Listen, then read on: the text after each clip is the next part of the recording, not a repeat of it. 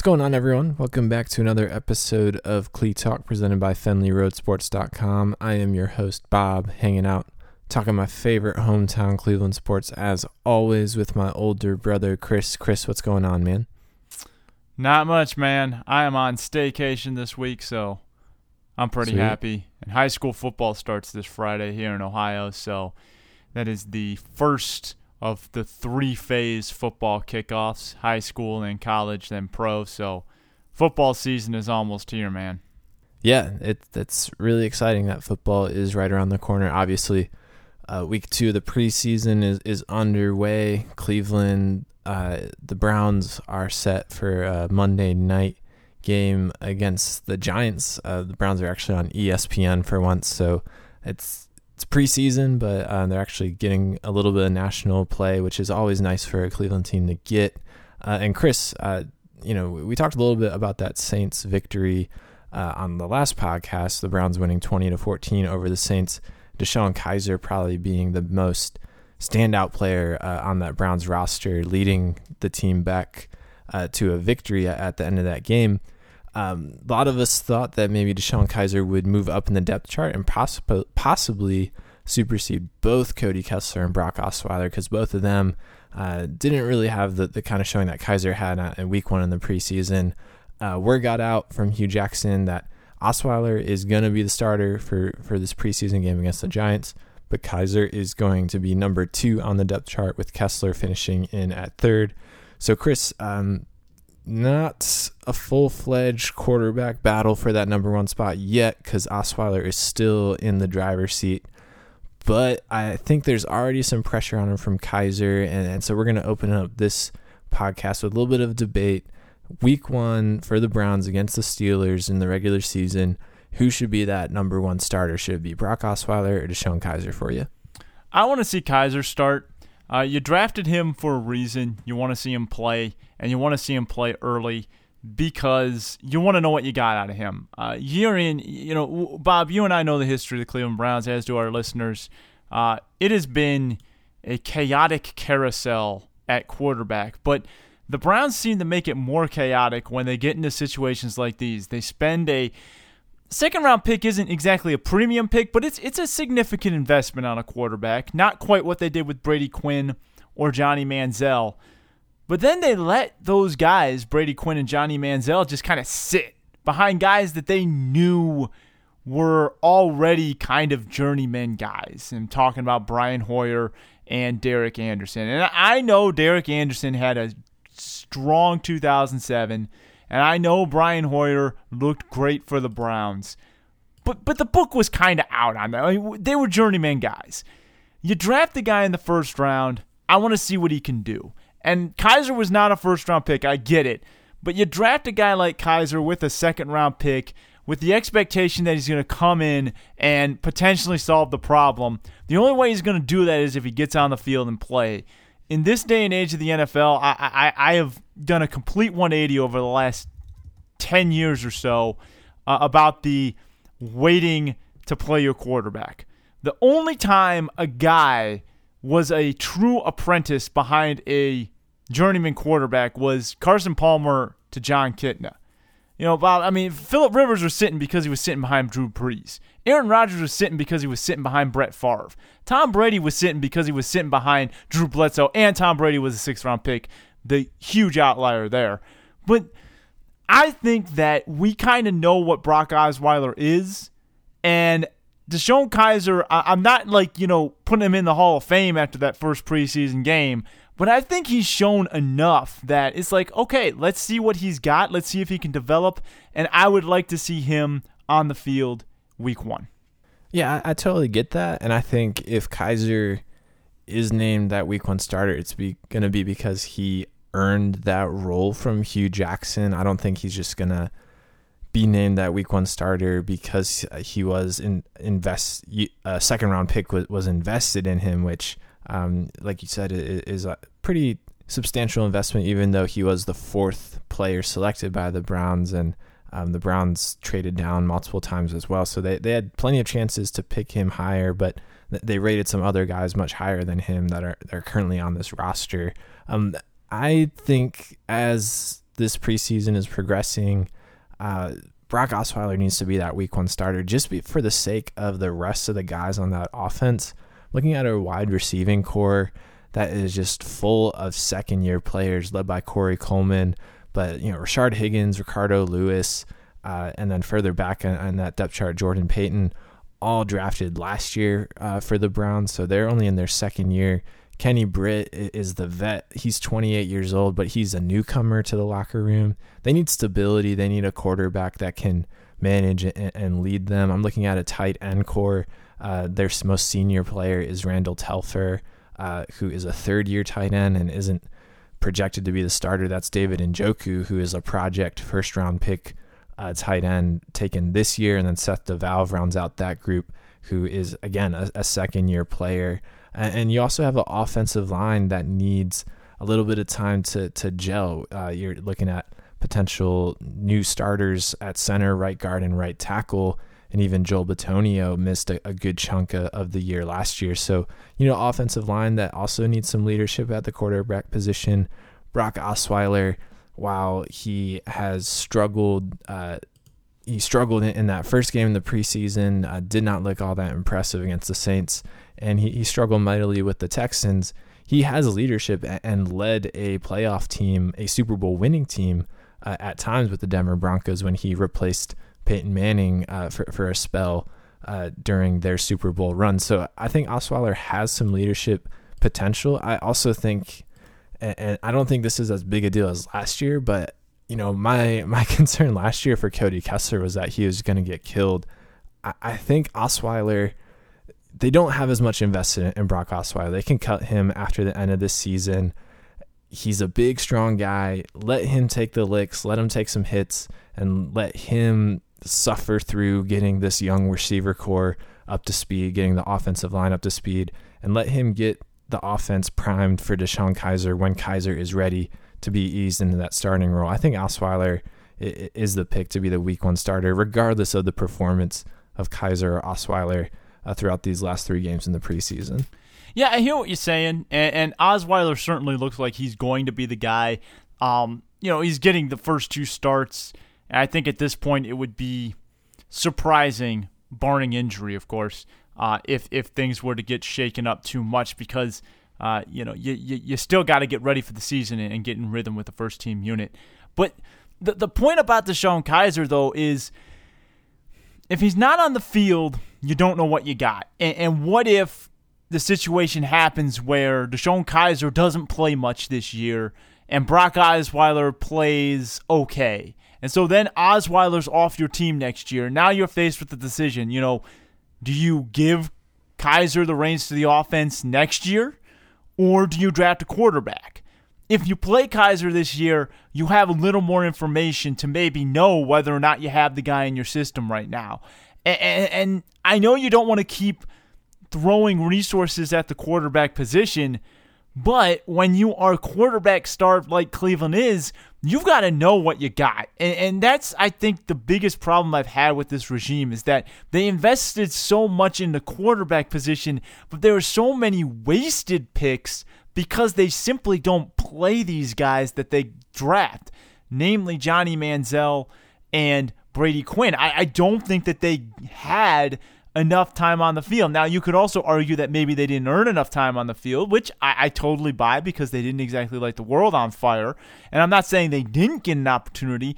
I just think that we've seen this kind of odd situation too many times where you draft a guy that you feel excited about. DeShone Kizer went in the second round, but a lot of guys thought he might go in the first. He's got the kind of, NFL kind of quarterback body and quarterback skill set, so he certainly is a guy that the Browns are looking to solve this problem. I would let him solve the problem from week 1, try to get him on the field, get him reps, and see what he can do in game. So that way, at least you know what you've got in DeShone Kizer, and you can make an appropriate evaluation on this team and the quarterback position heading into the offseason. Yeah, I definitely get that. And like I said, if they go that route, I think I'd be okay with it because then Kizer would have earned that starting role. But let's not forget, Osweiler is not Trent Dilfer. He's not Josh McCown. He's a 27-year-old, 6'7", 240-pound quarterback that was the most valued free agent quarterback in last offseason.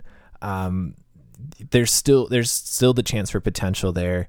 I think Osweiler has one last shot to prove his potential. Why not see what you have? I don't think the Browns, whether they go Kizer or Osweiler in week 1, are going to make the playoffs regardless of that decision. There's just too much youth on this team. Certainly they need to be better than a 1-15 team as they were last year. And then B, I don't think that if Osweiler is named that week 1 starter, I don't think that means we're not going to see Kizer start some games this year. I do think that's going to happen just based off of that week 1 preseason performance. If he continues that route, I think we're going to see Kizer start. I just think week 1, Osweiler seems like the better pick, and Kizer, everything they've done with him has been about easing him into the role of the starting franchise quarterback.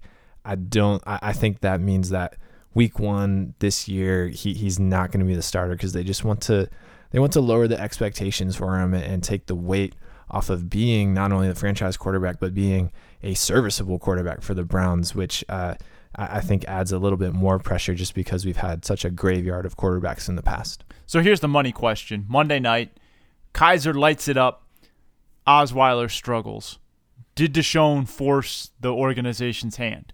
I mean, can he play his way into this job and play his way into a week 3 start? Because I think whoever starts the week 3 game is going to be the starter. It's likely going to be Osweiler, but I do think there is enough time for Kizer to make up ground if he really shines on Monday night. But do you think that could happen, even if Deshaun Kizer drastically outplays the other 2 quarterbacks? Yeah, I mean, if Brock puts in another 6-14, 42-yard outing, and Kizer goes 11-18 for 184 yards and a touchdown, yeah, I think you have to consider starting in week 3. I don't think that is a surefire thing that he would then be named the week 3 starter and the subsequent week 1 starter.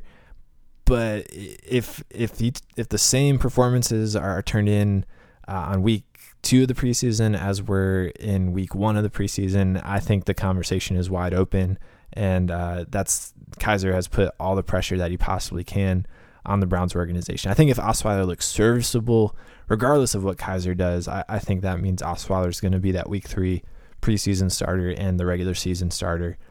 But if Kizer puts in a performance and Osweiler struggles again, I think the door's wide open. Yeah, I think the big difference would be this week, Kizer will be doing it against the second stringers, more guys who will be on an NFL roster. The performance against the Saints was certainly strong, but when you get that far down onto the depth chart in the preseason, you are doing it against a couple guys who are probably not going to be in the NFL when this process is done. So certainly a good first start, but I do think the week 2 game would be a bigger impact because it is coming against at least the backup unit, guys who are in the NFL. And I think that whoever gets the start in week 3 preseason, barring an injury, so like if Osweiler gets hurt or something and is out because of an injury, that changes. But if both quarterbacks come out of this healthy, I think whoever gets the week 3 start is going to be the week 1 starter in the regular season. Yeah, agreed. I think that is the smart way to do it. I think they're being very cautious with this quarterback decision, and I like that because I think a lot of times these Browns feel pressured to go one way or the other. I think that they are just sticking to their philosophy and are reacting accordingly, aren't panicking when something different happens. No, I like the way Hugh Jackson's handling it. I think that he is giving Kizer a fair chance, but I also think that he's, being very pragmatic about it. He's trying to bring the rookie along at his pace, but it'll be tough if Kizer turns in a great performance on Monday to look away. And if he's the best guy on the roster and gives you the best chance to win, I think he will start week 1. Now, he's going to have to earn that, but I would love it if Kizer were to outplay these guys because he's the guy that has the potential. The other 2 guys, we kind of know what's up. He's the guy who has the upside. He's the guy who has the potential. If he shows that this early, that is a very encouraging sign for this team. Yeah, absolutely. I would be all for that if he legitimately beats out Kessler and Osweiler. That'd be fantastic. Well, Monday Night Football, it's not of the same importance as is regular season Monday Night Football. It'd still be nice to hear John Gruden tell me how much he loves every single player on the Browns roster. Guy is super positive about everything, so it'll be a good pick-me-up before the reality sets in for the Browns. I'll definitely check out at least a little bit of that ESPN game. But turning now from Cleveland Browns, we're going to stop in with our favorite topic, Chris. Some Kyrie Irving trade rumors and whatnot. A couple stories coming out, possibly LeBron requested that Kyrie be traded before Kyrie requested that he be traded, or Kyrie requested he was traded because he thought LeBron wanted him to be traded. Who knows? But you can feel free to address any of those rumors. But I guess, Chris, the main question is, as more uncertainty grows with what the Cavs are going to get for Kyrie Irving, what the reasoning is behind Kyrie's request to be traded out, and the looming free agency of LeBron James, if the Cavs trade Kyrie this year, should they go full rebuild and get a package of young guys and draft picks, or should they go and get some replacement pieces that can help LeBron go to a fourth straight NBA Finals with these Cavs? Which route do you think the Cavs should go? This is a very tough question. It's kind of an agonizing question. It's getting the feel of 2010 all over again, to tell you the truth. And it's frustrating that there's just, I don't know how to describe it with LeBron James, but this sense that there's always kind of uncertainty around him with whoever he's with. He did it to Cleveland the first time, did it to Miami, and now it's kind of happening again. This has the same feel to the last years he was with the Heat and the first time around with the Cavs, and I don't like it. This is the most uncertain I've been about LeBron's future. I thought when he came back to Cleveland, the way he came back, there was no way he was leaving again, and now I'm not as sure. I don't know what the Cavs should do. On one hand, do you try to rebuild? Because if LeBron leaves and you trade Kyrie to try and win with LeBron, you're going to be bad for a long time. I mean, they have traded a ton of first-round picks. I think they have more protections on them than the ones the Brooklyn Nets traded. But still, you've traded a ton of first-round picks. It's not going to be easy to rebuild this thing unless you get some assets back. On the flip side, you could argue that this might be the best chance to win another championship ever. I'm not talking about rebuilding or anything. I'm talking about ever. The Cavs may never be in this position again. And I don't think it's an exaggeration to say that. Just look at what had to happen for Cleveland to win its one title in basketball. The best player since Michael Jordan had to be born in Ohio. So not only did the best player from Michael Jordan just have to exist, he had to be born in Ohio. The Cavs had to win the number one pick, win the lottery the year he was eligible. So just add all those odds up and crunch it down. Then that player had to leave, and you had to win the lottery 3 out of 4 years with the 7th best odds as your best chance to win. That was the best pick that won. And they turned those 3 number one picks into Kyrie Irving and Kevin Love because they traded Wiggins and Bennett for Kevin Love. That's what had to happen for that first championship. I'm not a calculus professor, Bob, but I'm willing to bet that the odds of all of that happening are in the trillions. So if I'm going to do the math and project the future of the Cleveland Cavaliers post LeBron James, I see a lot of never winning a championship in their future ever again. So if I'm the Cavs, go for it now. Because as long as LeBron's on your team, you got a shot. And I have no idea when this kind of thing is going to happen again. Because in order to win in the NBA, you have to have a legit superstar. And the reality is, Cleveland is not an attractive market for NBA players. You may never get another guy like this again. Yeah, I don't see how the Cavs could look like a legitimate franchise and trade Kyrie for young prospects and draft picks while LeBron is still on this roster. The only way I see that happening is if, like Paul George earlier in the offseason, everybody knows that LeBron is leaving.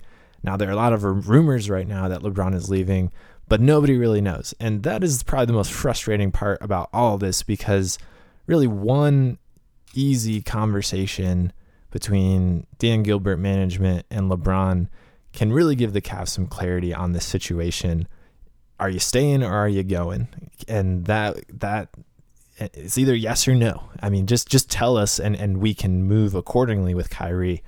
Now, I understand why LeBron plays it close to the chest, but just like 2010, he is doing his franchise, his hometown franchise, a huge disservice by keeping his decision in the dark, especially since the Cavs, I still think that they were kind of blindsided by at least the public awareness of Kyrie's trade request. I don't think they were expecting this rumor machine to churn out weekly reports on what the Cavs are gauging interest from Kyrie. Now, whether that is reasonable that they could keep it a secret or how much they knew before the announcement was made, who knows? But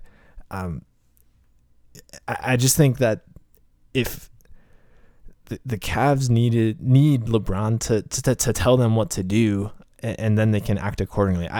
If they don't know, then they have to try and win him over by breaking Kyrie Irving into proven vets that can help LeBron win another title, and maybe that convinces him to stay.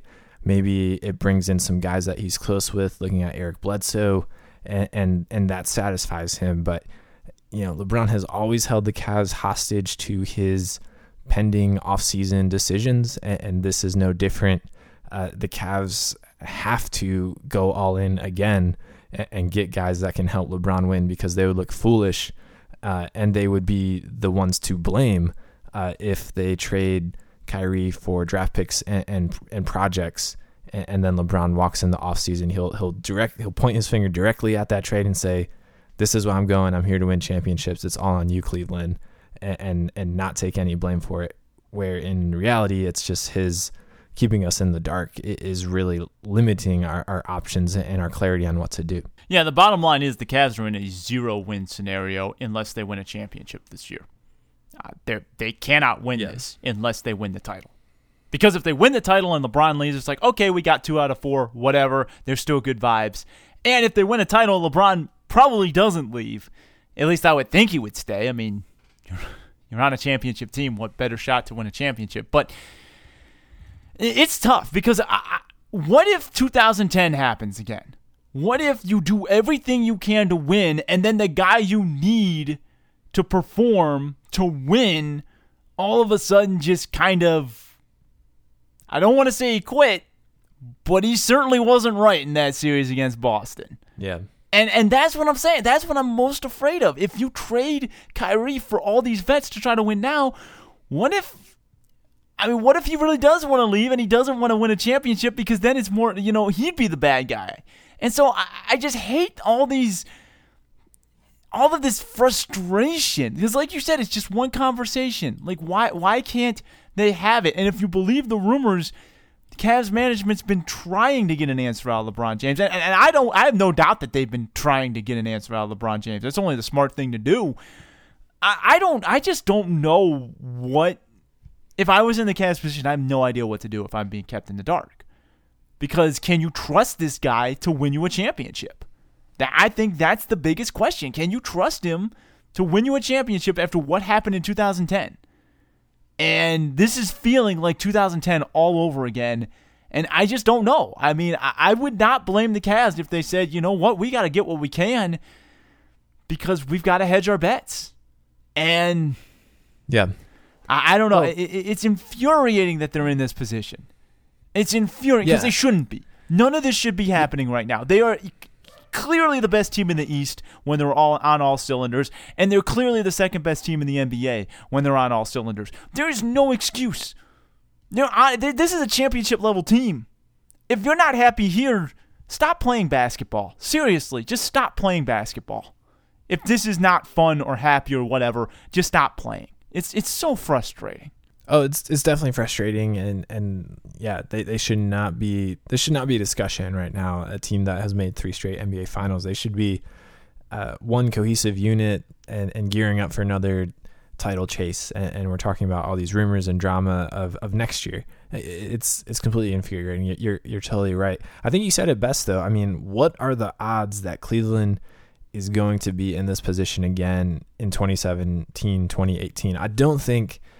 Even if LeBron's mind is made up right now that he's leaving, that if he is in a position to win another title this year with the Cavs, based off of the move that Kyrie made, or that the Kyrie trade, the assets that Kyrie returned for them, I don't think he's going to quit. I think he knows that his window is closing. His legacy needs more rings if he wants to be the number one guy. I don't think he's going to quit this time. I think he's going to go through and try and win that second title. And like you said, if he wins 2 out of 4 titles in 4 years with Cleveland, I think most people would be more amicable with him leaving. So I really do think the Cavs only have one course at this point, and that is to go all in and try and win another title with LeBron and turn Kyrie into some tangible assets for this year.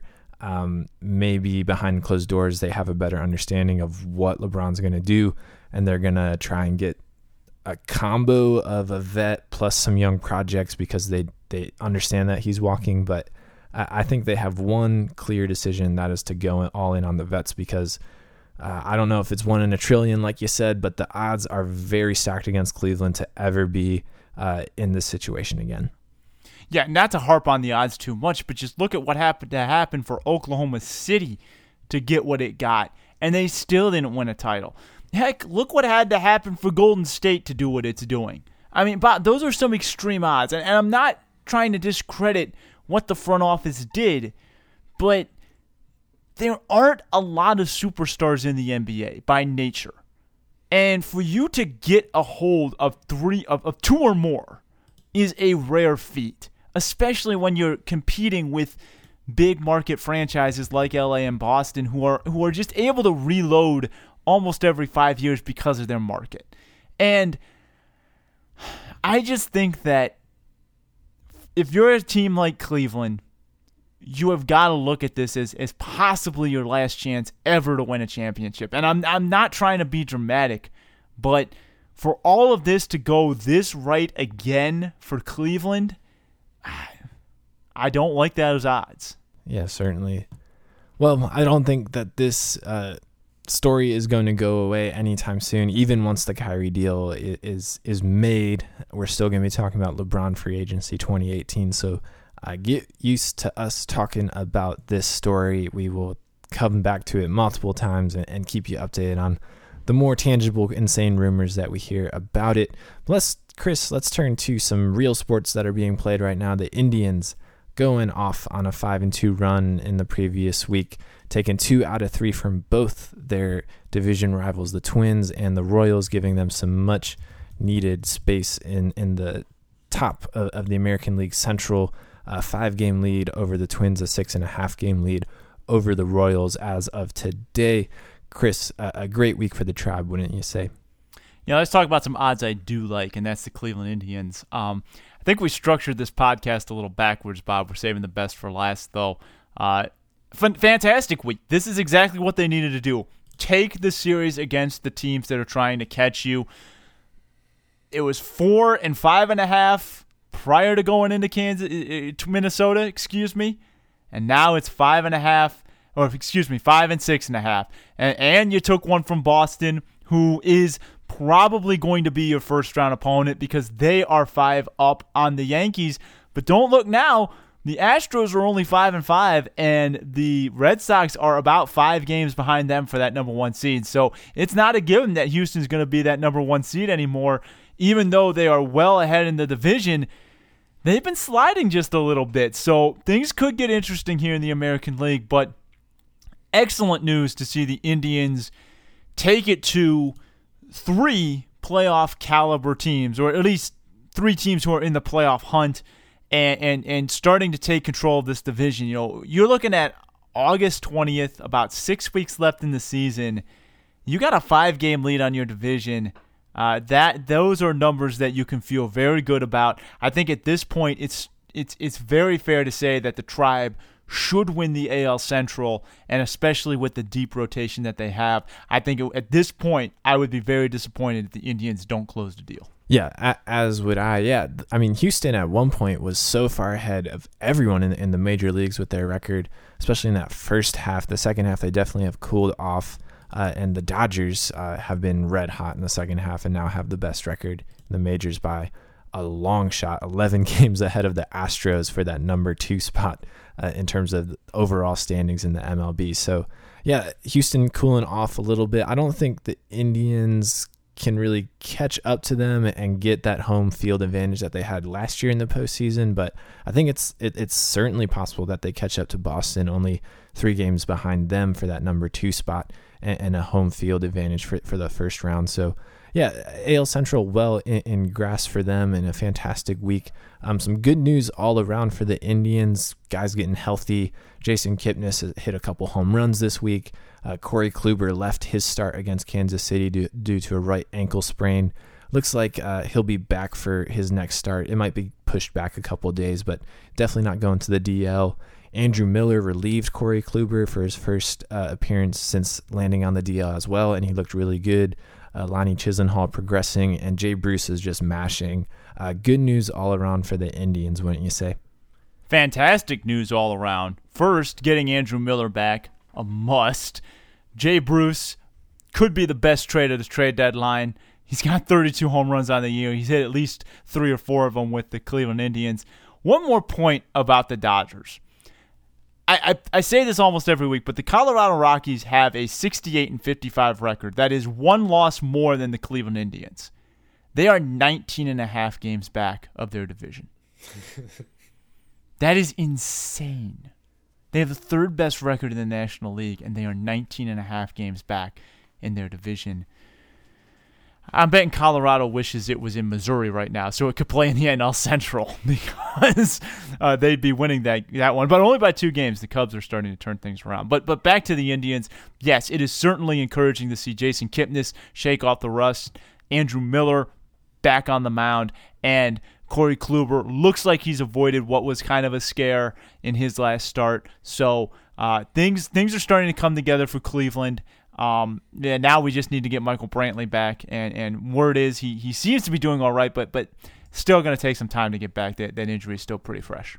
Yeah, definitely. Well, the road doesn't get a whole lot easier. We've talked about their second half of August and how rough that is. 4 games against Boston this week, 3 against Kansas City, and then 3 at New York to end August. So still playing some quality playoff teams and opposition. But if last week is any indication, they're certainly up for that challenge and look to be the clear favorite to win that American League Central. So great news for them.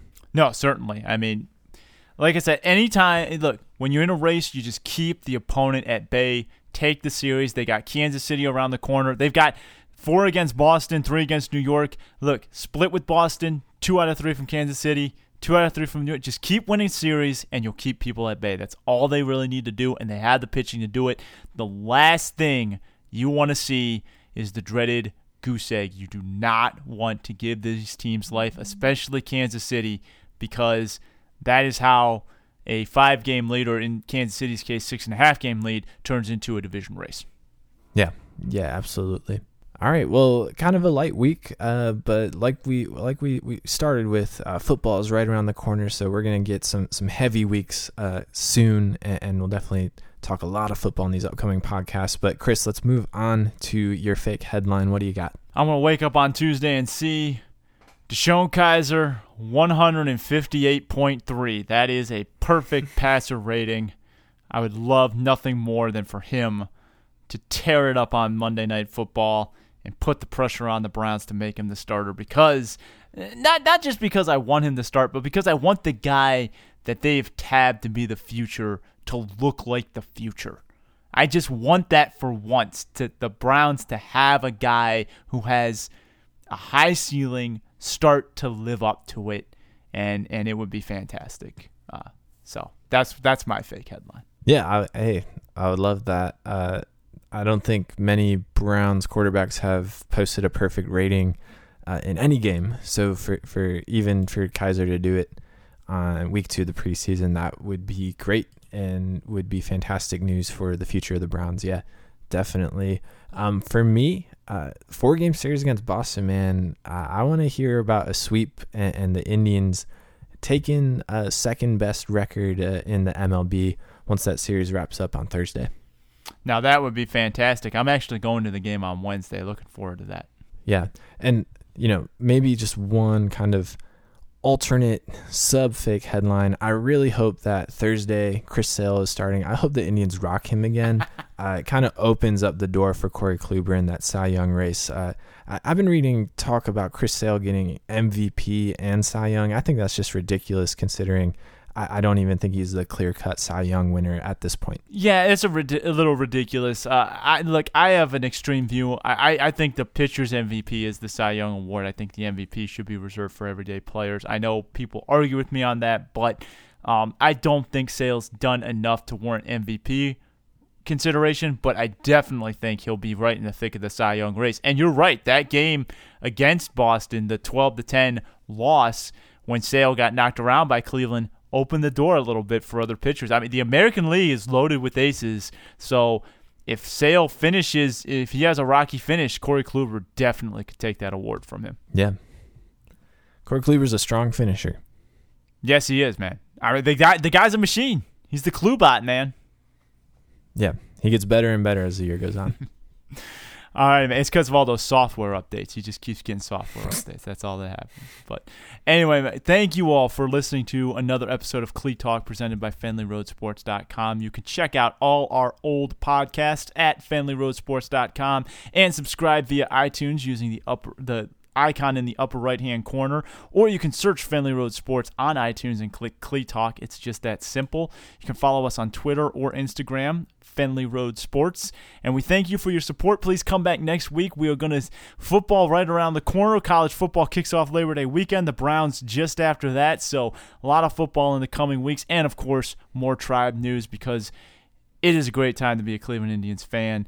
Like I said, I'll be at the game on Wednesday, so hopefully Bob's fake headline will become a reality and they will sweep the Bo Sox. But until then, go Tribe and go Browns. All right, I'll see you, Chris. Go Tribe. Take it easy, Bob.